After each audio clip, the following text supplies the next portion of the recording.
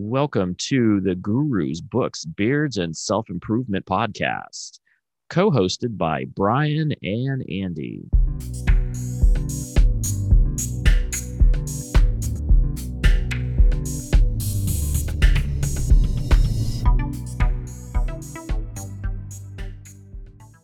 And this is the quote of the day. No one can become fully aware of the very essence of another human being unless he loves him. That is such an interesting quote. It is. And so we're talking about Viktor Frankl here. He's writing this in his book here that we're reading. And I think that he grasps it. And that is the most, if you take a look at what love really is, it is really a connector. And he really talks about it at length in this segment of the book. And I think that it's the thing that binds us. It's the thing that binds us. I think that if you take a look at what makes people different than another, the acquaintance that you meet at the gas station versus your mom or your significant other, or maybe your kids, besides the fact that they're maybe your biologically yours. But a good example would be somebody that you're dating or your significant other, somebody that, you have a relationship with in that. And if you don't have one, then that's okay too. But somebody that you can say a friendship, even a very close friendship. Love is the thing that connects you. And it also, in this segment, he also talks about the fact that you're able to see the best in them, even though it's not realized. There's this potential that they can reach. And truly, though, and he talks about this a little bit, which I think is incredible and a very valuable lesson, that in order for people to reach their potential, it requires others around them to kind of build them up. Right. There's a lot of naysayers out there. And do you want to be that for someone? Do you want to be contributing to someone not being their best by the things you say or do or don't say or don't do? And we know what it's like to be naysayed. I've experienced that. People saying, "No, you can't do that. That's too big of an idea," or "You don't have the talent," And it's like, man.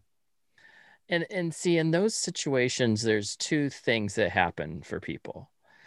They either are going to prove them wrong and say, "Hey, I don't care what you have to say. I'm going to do what I need to do, because this is what makes my life meaningful, is this attempt." And then there's the people that just buckle and say, "Oh, you're right. You're right. I shouldn't have thought about that. That is too tough for me." And I do feel a sense of sorrow for somebody who buckles to what their dreams are. Now, sometimes people are not realistic, and that's the one thing that there is a truth to being realistic about it, which is in his book. He's talking about actually being more of a realist than anything else. Like, I'm going to bring reality to you, that we are all connected, that you are part of the world, not the world. And I think that was the big pieces that he's pushing here, is that, you're a part of it, a significant part realistic, of it. This is what's tough. Whose place is it to tell someone whether or not the other person's idea or goal is or isn't realistic? Truth. Is it my place to tell you, Andy, that what you want to accomplish in your life is or isn't achievable or realistic? It's a hard one, because you want to be a good, it is, because you want to be a good friend. If it isn't something that is attainable, but is it my place to tell somebody? Because we say, oh, I'm going to bring the truth. I'm authentic. I'm going to authentically tell you what I think. And then they tell you what they think. But is it always in your best interest, or is it just their reality? This is how I believe my truth is. It's their perspective again. And I think that that is, you are not. I think that it's a sticky situation because you Yeah. don't want to see somebody with no talent, like somebody who can't sing right now to go on to American Idol. And when you're probably not going to win American Idol today, but can you go get lessons? Could you go become better than you are today? Yeah, you could do Yeah. that. We had a discussion about finding meaning in life, and it's not what life can bring to you, but it's what you can bring to life, and that we can find meaning in suffering, that suffering is a part of life.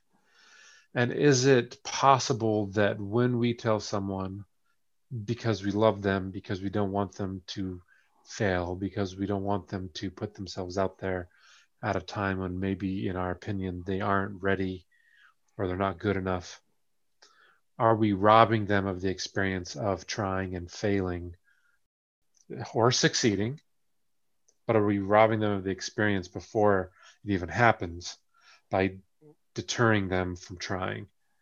If they're going to fail, they're going to fail. And then they can learn from that. And failure is one of the best steps to create success in life. You talk to any entrepreneur that's highly successful out there, Elon Musk, Steve Jobs, these big names, like they have all failed tremendously. And they were all told that they couldn't do it to some degree or another. And sometimes they didn't, sometimes they couldn't. However, that was something that pushed them and helped them. I think being realistic is beneficial. But then at the same time, Frankl talks about not being pessimistic, but being activistic. He does. And is it being activistic to allow someone to try, even though the odds are that, in our knowledge and in our view, that they will fail? Do we allow them It's to try, and are we just there to help lift them up? it's not a right or wrong here, but I think that you're more in line with what probably needs to happen. I think I was thinking in a very narrow set where, as a parent, do you allow your kid to run in the street and get hit by a car? No, you'd say you can't, you don't need to experience getting hit by a car to know that it's No. dangerous and you shouldn't be hit by a car. I think that the question is this going to harm them in the attempt that they're making? And I mean harming them by maybe a physical limitation or mental limitation. When my daughter turned about 21, 2021, my oldest daughter, she went to college and said, I'm going to Disney. I'm going to go work for Disney. And we were like, you just got into college, like first semester, I'm going to go do this Disney internship plan. Every family member, no, Charisse, you should not do this, because she just got into college. So we were thinking, finish school first, or finish at least a couple semesters, see if you really like going to school. And she said, no, I have this dream to go to Disney. So she went and got in, and worked at Disney World in Florida for almost a year. Probably the best experience she's ever had in her life. Something that I actually became envious of. I was like, wow, you got to do all this fun stuff at like 20. She got, free passes to Disney whenever she wanted it. She got to work the amusement That's rides and be cool. part of the show. She worked the weird shifts. She did find out that is that Disney was very disciplined in how they dealt with tardies and things like that, because she was like about 2 or 3 months before she had to leave, and she called out one too many times, and that was it. Come pick up your daughter. Whoa. I mean, it was like, yeah, it was like, you're out. You don't get another, if you miss 3 times. And they were very serious. And there was no money to help her go home. There was no ticket to go home. There was nothing. There was just like, you're out. Learning moment. So it was a learning moment for her, but it was a very big learning moment that she, thank goodness, she at the time had a boyfriend that helped her get back. Uh, It was a little nutty, because it was just like, you have to have rule sets, because that's the thing that makes it all very universal for everybody, because they're looking for this universal feel. And if you have people going off script or not showing up on time, or you don't have the well-oiled machine, and this person's going to say this thing anytime that you interact with them, they're going to say this. If you talk I to the gotta tell janitor, you, go ahead. the funniest thing. So we're at Disneyland with my family, Right. but one of my aunts collects shot glasses, and they go up to one of the ladies working at one of the shops in Disneyland. That's when I was like a kid, you know. But I remember, because that was the funniest thing. So she asked the lady, "Where are your shot glasses?" And the lady says, "Our toothpick holders are this way." It's like toothpick holders. They're toothpick holders. And it was like without skipping a beat. It was like, my goodness. I know where we go. We went on a tangent Yeah, on we that kind of one. got off topic. Sorry, listeners. How, in order to be as successful as Disney is, I'm sure that they have to run a very tight ship. Well, and that's the one And truth behind things. But go ahead. yeah, what's the trade-off, right? But it Uh, goes into this. It really goes into this whole mindset of. So he goes into this. We'll switch over to his logotherapist, which you've been a therapist. So I don't know if you've used any of this ever. Have you heard of this before? Have you ever read anything like this? you know, there are so many different frameworks and theories and things like that to do therapy, like logotherapy, logotherapy, however you say it. It's not necessarily one that I have really studied, honestly, or really heard about too much. It has a lot of, as I was reading through this part of the book, there's a lot of similarities to it. Paradoxical intention, right? He Okay. talks a lot about this paradoxical intention, and basically it's saying, and this is actually a pretty interesting and very significant thing to try if you are struggling with any kind of like agoraphobia or anxiety, having anxiety about having anxiety, all these different things. It's the idea that if you are having fear that you have, or OCD, maybe let's go with that.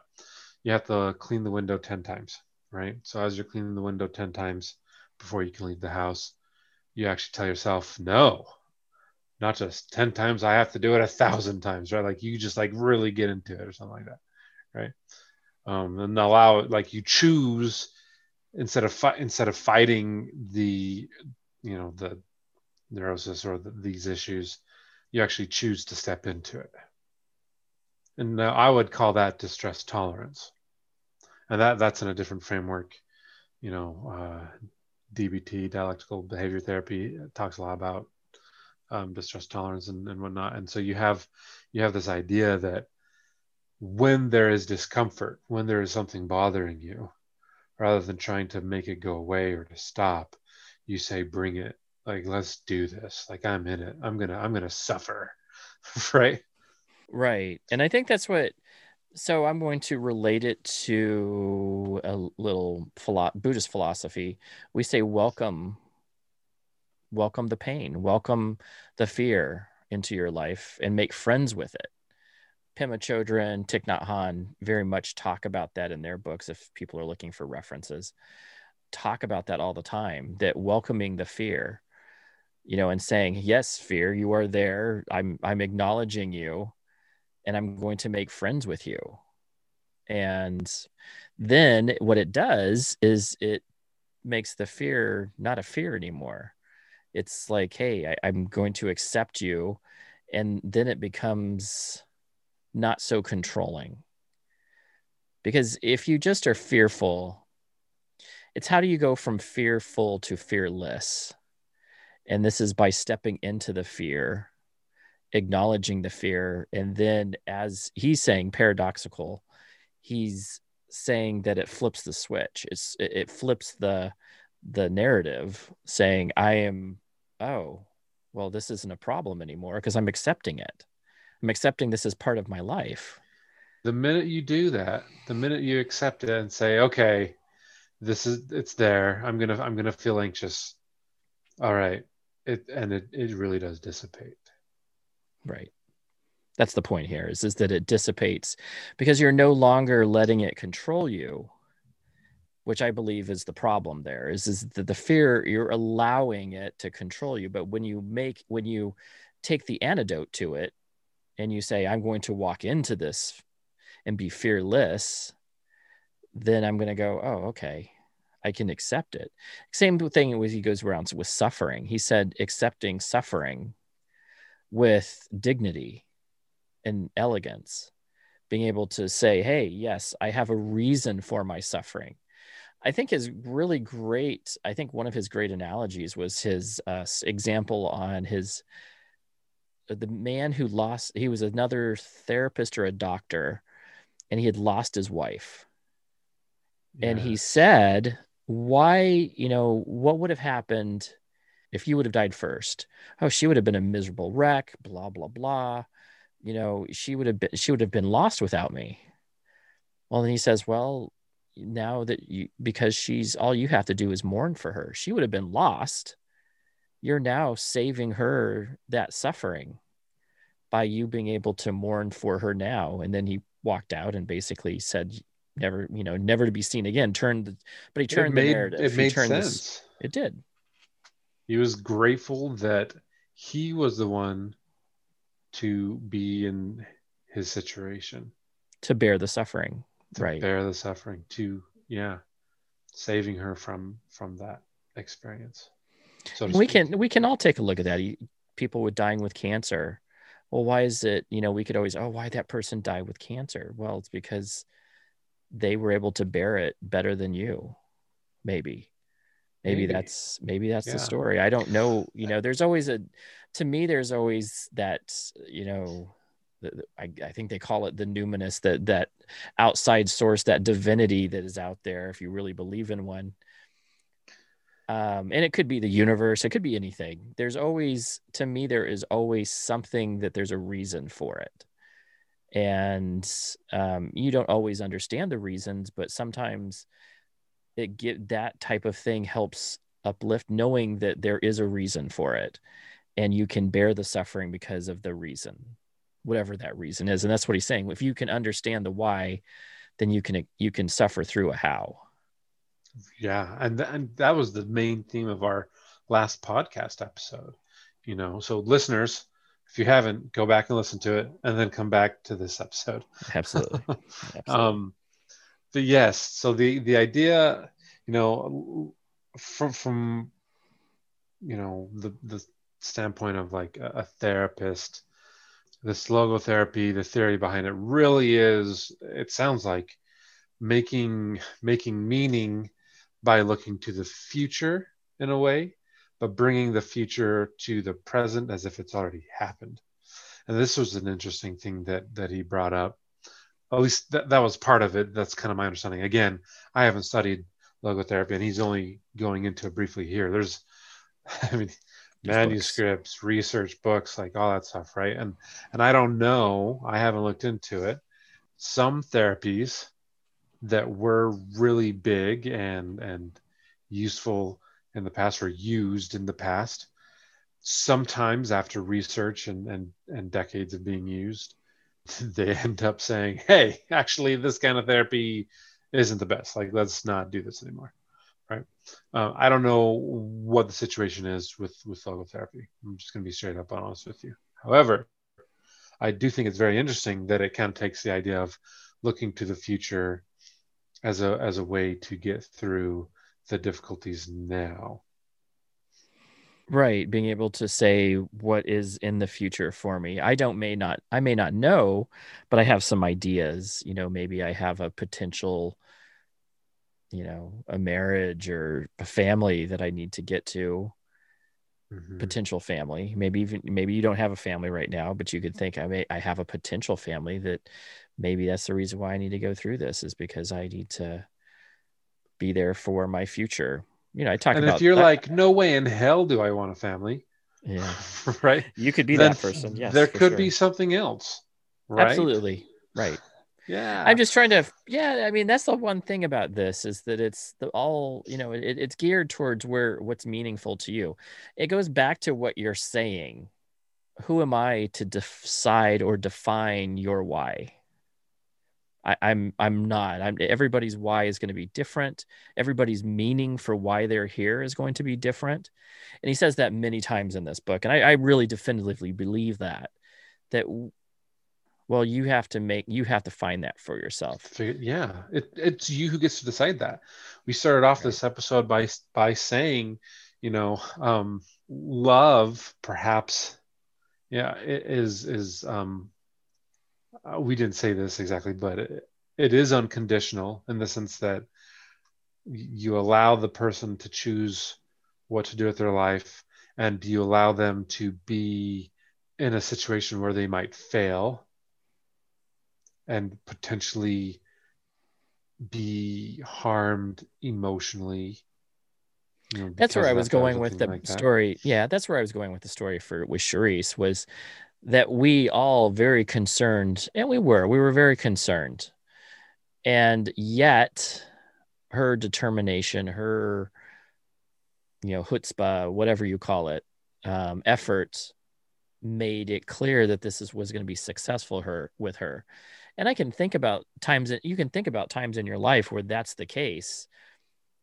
Something you decided to turn the switch, turn the narrative to something else. And he says that plenty of times. What's the difference between your depression is that you turn the switch on it. You're able to say, this isn't depressing. This isn't what you think it is. I'm going to find meaning in this. And he was talking about boredom, and he specifically talked about Americans. I thought that was funny. uh, and how bored we get and empty, where we have empty context and empty reasoning. You're like, what am I here for? I don't know. There's, from my understanding, there is a viewpoint from much of the world that, yes, we Americans kind of have that quality. We're very self-centered compared to other countries, if you ask them their opinions. I have heard this by many people, and I think sometimes it's the cultural divide. When I know somebody who is from another country. Well, I know lots of people from different countries since I lived in England, but it is a very, they I can tell you that my teacher was very confused when he first moved to America, because he was confused why there was such amount of sorrow and depression. And that was something very unlike what they saw in Tibet, where people had a realization of who they were. And here people don't, and they compare themselves to others all the time to say, hey, I'm not good enough. And based off, because they see, they see the pop star, they see the models, they see, and now it's even more playing with social media. Everybody looks beautiful on social media, and they think I don't look Those like that. filters, those filters, Filters are man, they can. beautiful. They And are. there probably are, There are pretty I people, but it all you, depends on it depends on the perspective. I've seen people that think that, depends on what you're thinking. I know people that really are into muscle building, and they think that that's a way of life, and they love the muscle building women. And there's other people that don't think that that's appealing to them. It's yeah, just, it's all it's just preference. perspective and preference. Now to get back to what we're saying Right. here with the book, right? Like, so Americans, you know, we kind of have this pick yourself up by the bootstraps. You can do this with willpower and effort alone. You can accomplish whatever you want. And I kind of was getting that vibe from the book a little bit. That regardless of what happens in your life, you can do whatever you want, which I don't think is actually accurate. But I think what I want to point out here is that only you get to decide for yourself what you Right. And can or then cannot also accomplish. it's all about journey. The thing about it is that it's about journey. Sometimes you'll find that you're in a space on a road that leads you to places that you would have never thought you needed to be in. And, you will eventually get down and you'll have some fails that will help say, that's definitely not for me. Mm-hmm. That's not for me. And that's like my guitar playing career. I play guitar. I love playing guitar. Am I going to be an 80s metal, you know, superstar? Not at 47. Oh, And not but that we it's know it's of. it's not that I know of, but at the same time, I'm realistic that maybe that ship has sailed for me. It's okay, and to be okay with it is the question, is the bigger piece here, is to be okay with whatever has happened. I think that he's saying that many times, that yes, maybe some suffering is involved that is uncontrolled, that you will suffer is the rule. It's how you bear You it. need to. Yeah, you Yeah, do. It's it how is you how you bear bear it. it. It's how you bear it. And that's the more meaningful to life piece that you can gain from this, is that it's not that you can't go reach your dreams. It's what happens when your dreams fail and things start suffering and things go Yes. wrong. When things go wrong, what can I make out of this? And he's saying, flip the narrative, find your why, realize That that is. there is great joy in suffering. There is great, and people say, he brought up this, there's people that envy your journey, because that is what made you you. And sometimes the suffering can be something that you can cloud as a thing that you've accomplished, that you were able to deal with this, bear this suffering, and move on in a positive light. And that nobody can, it just didn't think that that's an accomplishment in itself. Right. Well, if you think about it, it really is. It You is. think about how much effort it takes to accomplish, let's say, making a piece of art, right? Or creating a hit record song. If you think about that right, that effort that is put into it, to do these great, masterful things, and you compare that to the effort and the sacrifice and the energy that it takes to overcome those intense feelings after a divorce, after losing a child or losing a loved one, be they uh, are lost because of death or because of whatever, drug addiction, whatever it is, or you didn't get that job, right? And you were banking on that. Whatever it is, the amount of effort and the amount of time it takes to move through those things, that is an achievement. You could come out on the other side and say, like, wow, look at all the work I had to do to learn from that experience, to be able to adapt and become a new version of me. That is art. That is achievement. How can it not be? So suffering is achievement. To move through suffering and come out the other end, even if there's scars and scrapes, And there will be that is stars and incredible. scrapes. Yeah. There will be stars and scrapes. And I think you're absolutely right. I think it is incredible. I think those are the things that we talk about, is humans. What is meaningful is your journey. It's unique. It's wonderful. It's beautiful. And I think that this book, in my opinion, has helped me try to achieve that level of understanding of what it is to be human. We're now finished with this book. It is the end of January. If you were following along the 5-page rule, or doing the following on Audible, we hope that you have finished the book by now, and that you thoroughly enjoyed it, and that you learned some kind of valuable lesson that you can put into your life and look back on. And hopefully this podcast has helped clarify some things for you, or maybe gave you some new ideas. I, for one, have really enjoyed this book. The logotherapy part near the end and whatnot. It does get a little bit more college wordy and a little bit more boring in that regard.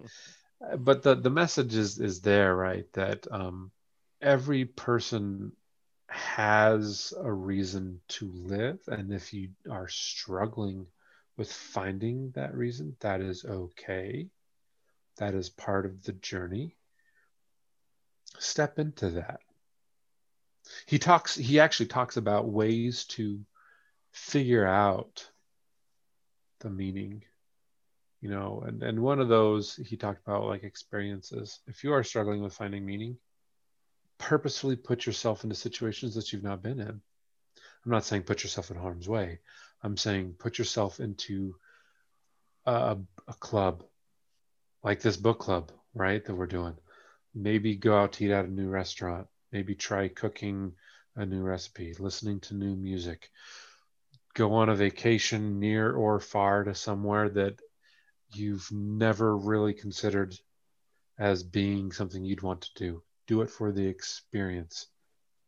Push your limits, get outside your comfort zone, and maybe you'll find your calling.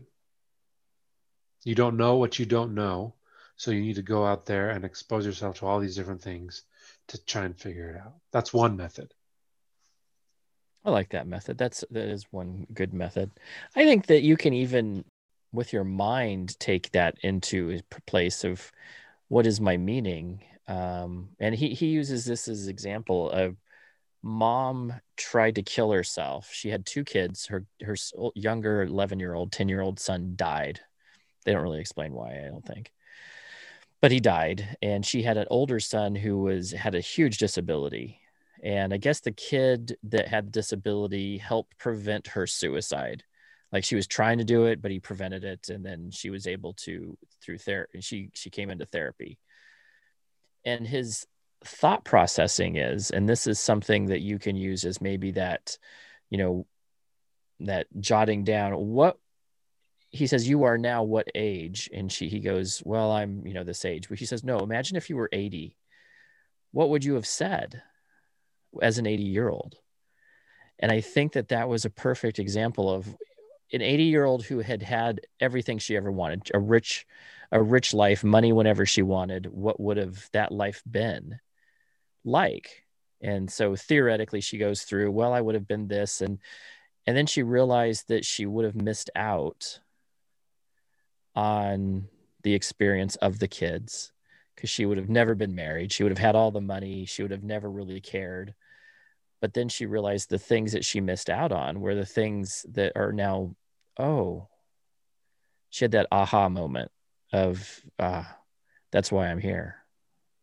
And you can think about things like that. You can put yourself into those little thoughts processes, what will be like if I do get this piece? What if I do get this job? What will if I only got this job? Well, what if you do get this job? What's your life going to be like? Well, I get all the money, and then you realize that the things but you have to work really hard all the time for that money. Your stress level goes up because of that money. There's so many factors that we think in our head that if I only got this, but then we don't think about but did you think about all the new stressors that you're introducing? the grass is always greener on the other side, right? And then you get there and you're like, oh, it's kind of dry and dying like it was over there. Yeah, that's, I always tell maybe that. it has a cool new hose, but it's not hooked up. Yeah, it's not hooked up. That's exactly it. I always say it's just different. The Yeah. grass is just different on the other side. It's not that it's better or worse. It's just different. And you will have a different experience on that other side. It's like buying a new house. You know, you buy a new house and there's going to be, so we bought a brand new house, gated community. It's a nice house. We planned out everything that was going to happen. We will get this house and we can put things over here, and we planned and we could have a table for this. And then we realized very quickly that that they have a really strict HOA rule that will fine you. And then all suddenly it became, oh yeah, but they didn't do a really good job of doing this. The electricity and the lights aren't adequate, and little things that you go, oh. And again, it's Yeah. just a different scenario. The grass is what we thought was going to be greener, turned out to be just different version of the same. So how do you take what Victor's talking about, this logotherapy of like looking to the future, finding why, like the importance of meaning making for the future, right? Right. So that whatever it is that you're going through now is worthwhile, even if it doesn't feel like it is in the moment. Perhaps down the road it will be. However, you bring up, I mean, we're talking about a very valid point here that like you set your expectations that something is going to be better, something's going to be great, and then you get there and it's not. I mean, he mentioned earlier in the book about this man who his reason for staying alive and working through all of the challenges of being a prisoner in a concentration camp was so that he could go back to his house and be welcomed in by his wife and his family and loved ones, and that it'd be this great homecoming. And he envisioned it. He visual, dreamed about it. And then the day came. He arrives back home and finds that everything he had dreamed of, everything he had visualized didn't come true. He was alone. Everyone had died. And now he everything that he was living for was gone. His expectations, all his eggs were in that basket. And it didn't happen. And then he all of a sudden felt like there was no reason to live. And I'm not sure if he took his own life or if his own health just kind of went downhill, and he soon thereafter died or didn't live the life that he potentially could have, right? There's that potential again. And this brings to mind the concept that I mentioned earlier of, the idea that you can pick yourself up by your bootstraps and you can do things by yourself. It's not true that you can do that. And I will say, I will proudly say it, you can hate me if you want to, that the American culture around that really is unhealthy. It does create unrealistic expectations. And when a person does not meet those expectations, the suffering that is there is more than it needs to be. Right. And then I there's can, the naysayers that make it worse. yeah. Instead of supporting the person, they bring them down more. Yeah. Well, I can tell you this. My sister lived in Hollywood. Hollywood has two or three things that people why they move there. Two or three main things. So you want to be an aspiring actor, aspiring musician, or you want to support one of those two. You want to be part of the dream. I'm going to make a dream. Nashville's the same way. One of these, wherever you say the dream is, this is the dream. And they have just as many people leaving LA with the same as they With their do tail coming between in. their legs. Yeah. You're right, because it's a hard life. It's a hard industry. That's where you have to balance. I think that there's a balance of reality yes, when he got there and he realized that his family, but well, now there's a new narrative that you have to create. This is me without my family. What now is my life going to be? And that's the question you can always ask yourself the same thing. And the other thing is don't put yourself into traffic. You know, he also mentions that if you can avoid suffering, then do that. Your life is not more meaningful because you bared all suffering. You know, Yeah. that's really not the story here. Is that, well, I You're bared the going to suffer suffering. regardless. You don't He need to says if seek you it have out. somebody, if you know that you can avoid that suffering, you're not very smart if that's the case. If you can avoid the suffering, like you, just because you got hit in traffic does not mean, oh, I suffered, I got hit by a car and I had to experience what it was like to be hit by a car. No, you don't need to be hit by a car. You need to be just smart and realize, and that's where realistic goals, like the SMART goals that we're talking about, come into play Yeah. in that same place where they are these SMART goals, which is specific. They're time, that there's things that you can set to them that will be realistic. And that's the reason why the SMART goals exist, because otherwise then they're pie in the sky goals. That doesn't mean that they can't be achieved, but see how you can get to that step. And maybe that's the more realistic way of dealing with it, so that you don't deal with this horrible letdown from not getting the job. You know, we would all like to be successful. If you really like to be a musician, we're musicians. So I played guitar for a very long time. I had at one point in my life somebody tell me, Andy, if you really, I was going to be taught by, I don't know if you knew who Dokken was. They were a heavy metal band back in the 80s.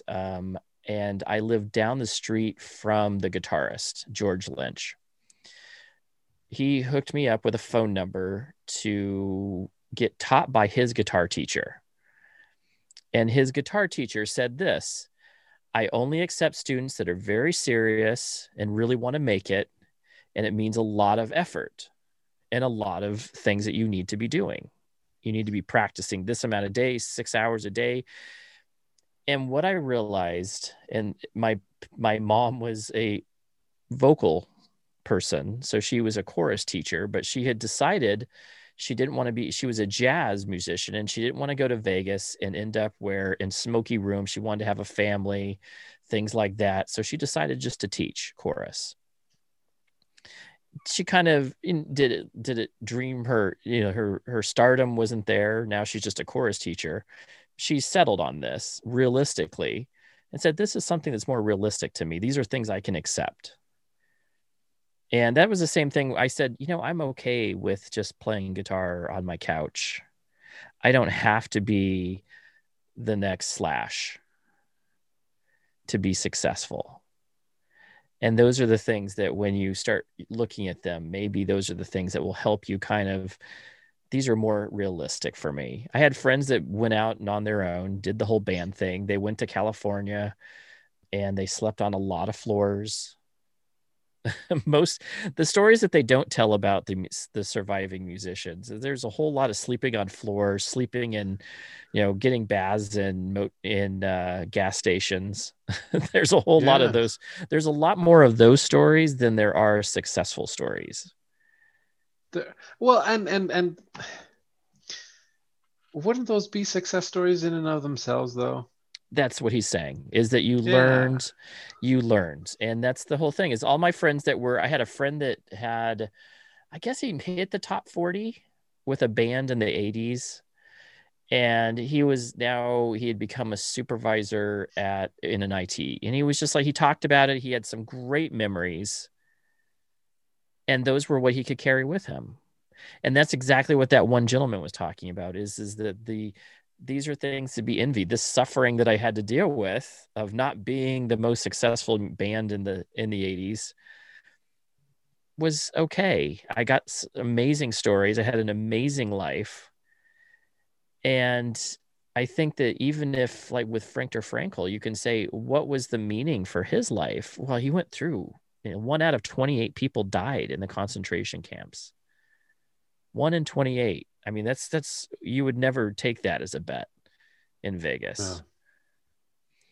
And he was able to he got out of it, and he made his life meaningful by writing it and helping out therapy that we have today. Now, it may have now been, I've never heard of it, so there's probably a reason for it. Like maybe it was, but it doesn't mean that wasn't a step in the right direction for modern therapy. And that's the one thing that I've always realized, that sometimes you have to take these steps for it to be negated later down the road. Like if that theory would have never come out, if Freud never would have come out with his theories, we would have never made some modern steps in Right. psychology that we have, even though we've kind of outruled, we've kind of said that some of his stuff is way off, that it's not all based on that. But Yeah. but it was the fact that we were able to have that thought process that said, he came up with this thought, what do I think about it? And that's what makes your life meaningful, and that's what makes your legacy there. I think it's also about legacy. What do you leave when you die? My legacy is that hopefully you have whatever it is. It's for me, it's being an excellent parent, and I helped my fellow man, maybe reach some more peace and calm in their life. And, I have friends that tell me thank you, but I still, it's just like, I'm just teaching old stuff. I'm just here to be a vessel to Yeah. teach, other people's teachings most of the time, and try to spin it a new way. And I think that is a great legacy to leave behind. I think that if you were to use the SMART goal approach with your guitar skills, and you were to sit down, even though you're maybe not the average age of the musicians in Nashville or LA, maybe you could get famous, right? Maybe you could right now. I think that could be realistic if you follow the SMART goals. However, is that what you want, right? Is that what gives you meaning? And so, listeners, please think about this. Last time we talked about what is your why, that we don't want to mask it, we don't want you to should it. I do think that sometimes we pursue worthwhile goals because we are masking or because we are shoulding, and then it doesn't work out the way we had hoped. Even if we were successful in it, we get there and we're like, oh, I'm not as happy as I thought I would be. Embrace that. Enjoy that. That is a good lesson learned. It is not time wasted. I think anything a person chooses to do or not to do or whatever has a role to play, and step into that. There's going to be naysayers, there's going to be struggles and suffering, and if you really choose to live your life in a way that is meaningful to you, then you will be successful.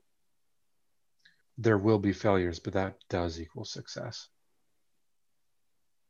Well said. Well said.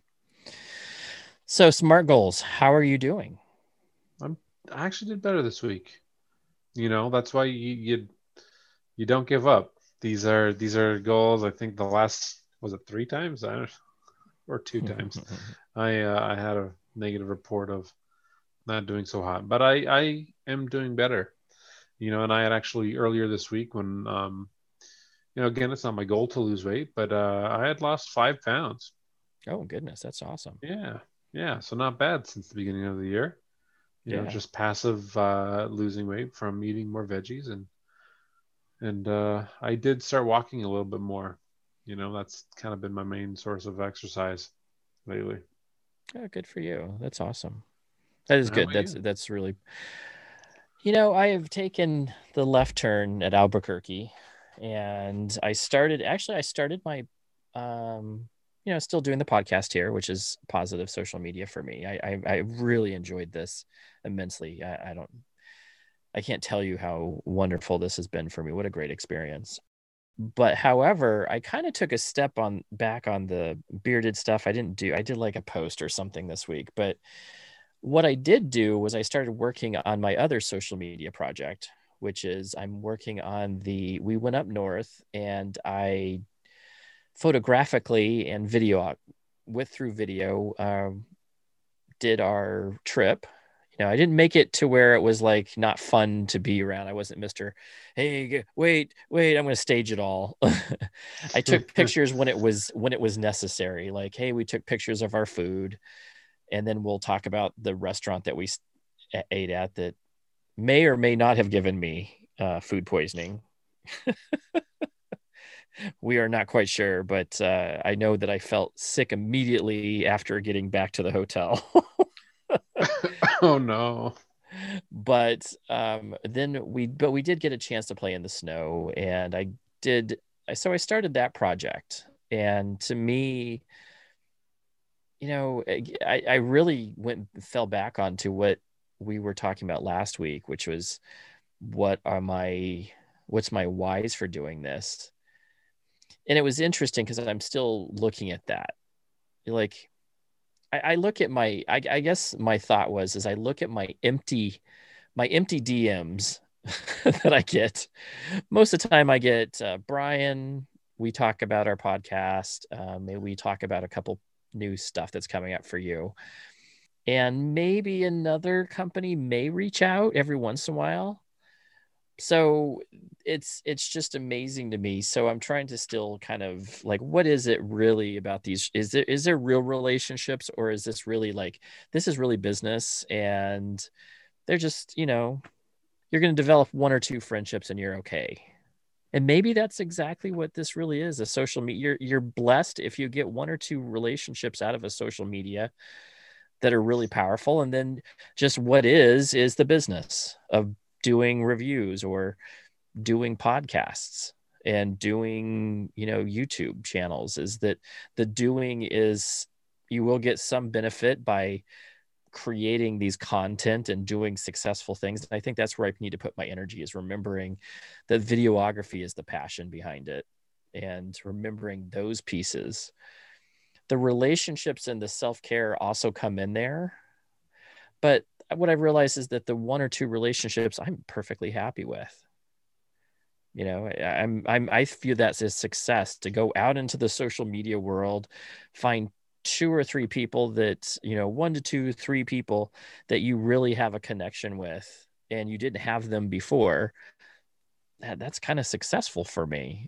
I didn't have to have, a million likes, a million subscribers to get to that point. And that was really, to me, I've drawn upon that as something that was a good lesson, and realizing that, yeah, I may not be I may not be the Dan C, which is if anybody knows the bearded community, I'm not the Dan C, but being okay in it and accepting it and saying that it's okay, and realizing that I can still have fun, and I can still be Yeah. creative, and I can still, the definition of success, which is what I was thinking is not the definition that it really is for me, which is a journey in itself, to find that the definition was different than what I thought it was. I thought the definition was, if I have all these people who like me, I got affiliates and I got money coming in and I'm making money off of my YouTube journey and all this, and realizing that none of that literally has happened in almost 2 years. And I've spent more money on video equipment, and I bought a new lens this week.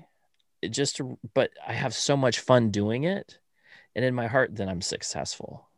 It's all defined in how I felt, how I really have found and have said, hey, this is really the checkbox for it, not this checkbox. But it's really important to always refactor that, just like what you were saying. There's going to be some refactoring in these SMART goals that you go, oh, well, I thought that was the definition of success, and it changed, and it's okay. Yeah. I mean, you don't have And to it's completely okay. start over on these things, right?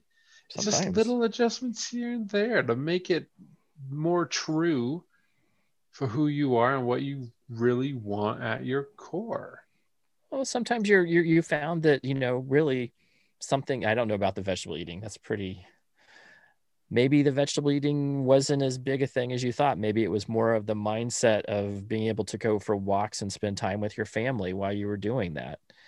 And Could be. eating Yeah. healthy might have been more of, hey, I'm choosing to live healthier and my family is enjoying this new I'm walking with them thing. Isn't that the funny thing? I always like rejoice in the side effects sometimes that actually then become the meaning. Yeah. Well, I think that so I know we moved on from the book section and we're talking about the SMART Yeah. goal stuff. I'll say this and then I'll be done. It's all It good. ties in perfectly into something that he was talking about, that you can't force certain things. What you force is what you actually like lose, right? Or like if you don't want to be anxious and you do everything you can not to be anxious, you will get anxious. He brought that up very distinctly, and I thought you're absolutely right. Your forced goals. If and he was talking about sleep being one of them. I want to sleep better. Or I want to be better in this area, and then trying to force Mhm. it into, and it's like square peg round hole. It's just not gonna Yeah. happen. Not Well, gonna it's happen. on Let it it's on flow. page yeah, let it flow. It's on page 122. He says forced intention makes impossible what one forcibly wishes. So you can't Yes. force it. No. Again, and I would say you can't should it. That'd be my Well, term it's for it. like relationships. For I know people that my intention is to have this relationship with this person, and it's somebody who I know is going through divorce. So I will say this, that you can want that to happen. I wish that she would stay with me or he, and you really want that. You force it to happen and you want to force it into being this. I'm going to force it into being, and it isn't meant to be.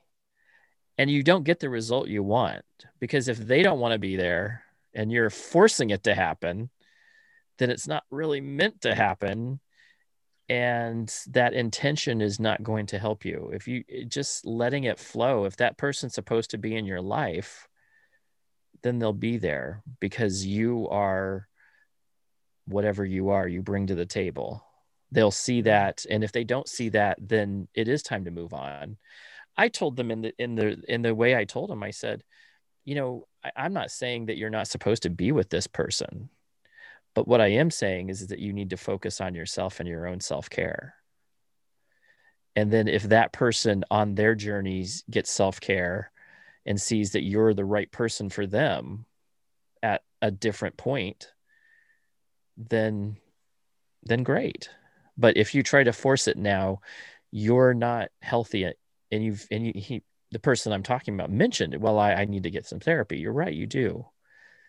And maybe you find that after you get the therapy, that what you thought you wanted really wasn't what you needed. It isn't really where you're at anymore. It's just like the journey of these SMART goals. Sometimes you figure out that I find that all the time. Readjust, flow, always flow. Don't be strict.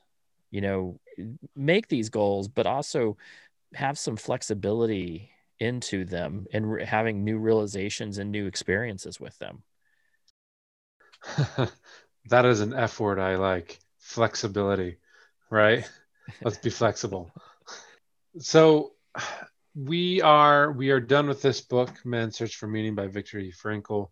The next book that we are going to be reading is The Power of Now by Eckhart Tolle.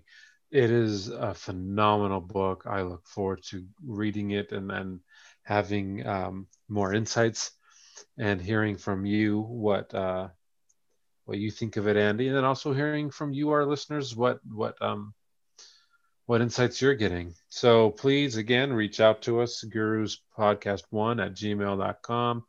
It's gurus.podcast on Instagram. And please, please go purchase that book and join us next time as we start reading it. I don't have for you what number of pages we need to be reading, but I would say a good rule of thumb is typically 5 to 10 pages a day for Very most good. books. So with that, thank you for listening to Gurus, Books, Beards, and Self-Improvement. Beard on. I said it first. Stay bearded. Or if you don't have a beard, that's okay too. Yeah. We're not so strict on that rule.